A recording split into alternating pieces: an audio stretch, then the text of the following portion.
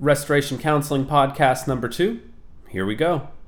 The information you receive in this podcast is not a substitute for professional counseling. If you or someone you know is hurting, we encourage you to please talk to them and have them contact their local professional counselor. Enjoy today's show.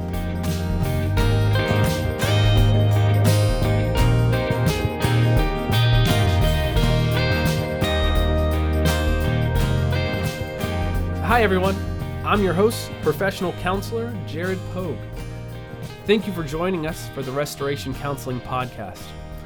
We're here to talk about relationships in therapy. Life is not merely a bunch of distant and cold psychological jargon. Rather, life is about people and relationships. We're here partially to know and to love one another, but it's rarely as easy as it sounds. We're hoping this podcast can help you navigate these difficult waters a little easier. If you like what you're hearing, please let us know. You'll find our contact information at the end of this week's episode. This week, we're going to be continuing the topic of the parent-teen relationship. We're going to be looking at a change in perspective, as well as introducing some practical tips when it comes to parents loving their teens. Certainly, this goes far beyond just the parent-teen relationship and can be applied to many other types of relationships. But it is in the parent-teen relationship that this perspective becomes the most important. If you missed part 1 of our 2-part series, I encourage you to please go back and to listen to last week's episode and start from there. Please enjoy this week's episode.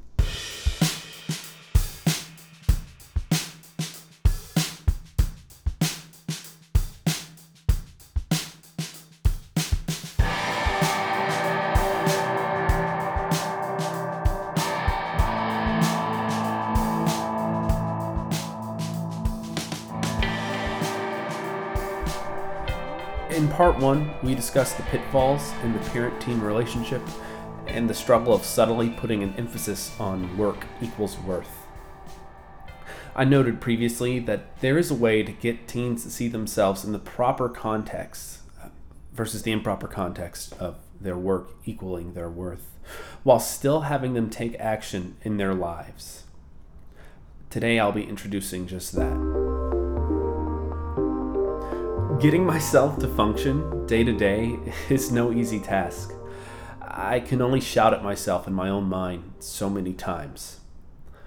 I eventually grow numb to it, and the strategy becomes moot. This was my primary strategy to go forward, and if I'm honest, if you look simply at my actions, it worked. Until about 3 years ago, at least. That was when I had no work to do. I was unemployed, and unemployed for a prolonged amount of time. I kept screaming at myself to do the work that was not there. With no other way of moving forward, I simply just screamed louder and louder until the person I was shouting at couldn't function. It was through this long and horrible cycle that allowed me to realize that I couldn't let the act of work define me. I had to see that in and of myself there was an innate dignity, value, significance. I could say much more on this experience, but I want to get to the heart of the matter here. It took the vast majority of my life before I realized that I had innate worth. Before then, I lived for external congratulations, and even these were never really enough. It is not difficult for me to imagine that there are a plethora of others, particularly teens, who are caught up in this same cycle. I've seen them with my own eyes countless times. As parents, we have a responsibility to take charge of this within ourselves before helping our teens.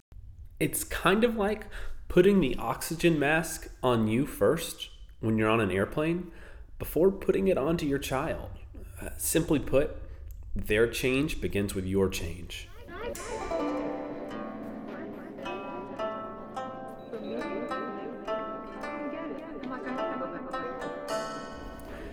Teens need to be heard, and what they are saying can sometimes sound like complaining. Take time to listen to these complaints.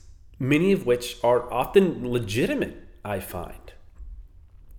This is an act of loving and caring for somebody. For the legitimate concerns, whether personal or societal, admit to where you are wrong and resolve to make changes when they're reasonable and follow through on those actions. This is an act of loving respect. And speaking of respect, I want to add something important. Respect for the person is the secret to success here. Respect equals recognizing the dignity and autonomy of someone. Some parents see the word respect connected only to the concept of authority. So some parents find themselves implicitly believing, if you don't respect me, aka recognize my authority, I will not respect you, recognize your humanity. Nothing is more destructive in this relationship than actions that can come about by this belief. With all that said, we began with change in how we see ourselves. We look at being able to hear and respond to the pains of the teen. We look at innate worth in respecting this. And we finally land on the reason we work. We work to make the world a better place, to reflect the beauty that is innate, that is life. As weird as it sounds, a clean house, a properly equal justice system, an orderly filing cabinet, and the use of education as a tool to promote prosperity all make the value of the person more tangible. Though certainly some of these are far greater and far more pressing than others. It sounds odd, but believe me, but it does make sense. If you can help your teen see that these are connected, if you can help him manage and organize his role in all of this, if you can help him personally experience the depth of the goodness that exists and the depth of the work that still needs to be done, that he can contribute to fixing, you will find that he will begin to contribute to the world around him.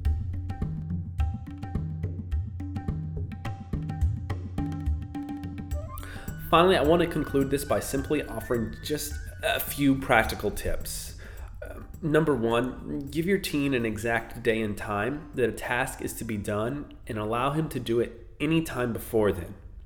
If it needs to be done by 7 a.m. Monday, it's okay if he takes it on Sunday night at 9. Second, recognize the work done, but not every time any task is done, but just every so often. If you want a hard and fast rule on this, I'd say no less than once a month, but certainly not every day, and possibly not even every week, depending on what your relationship has been like up until now. Number 3, connect freedoms gained to tasks completed. Because he chose to take out the trash and put away his laundry, he gets to receive the freedom to have a couple of friends over to spend the night on Friday. It makes him really feel like a part of the family. Number 4, finally make sure he sees you doing some tasks as well. It's your house after all, and it will be important for him to see that he's not the only one doing things around the house. You may have to keep a checklist up on the fridge of all the tasks that you do in a given week, simply because of disjointed schedules. And hopefully, if this is all done correctly, with time and patience, you'll be able to help your teen see the importance of work within his community, within society, and even around the house. After all, your house is part of society.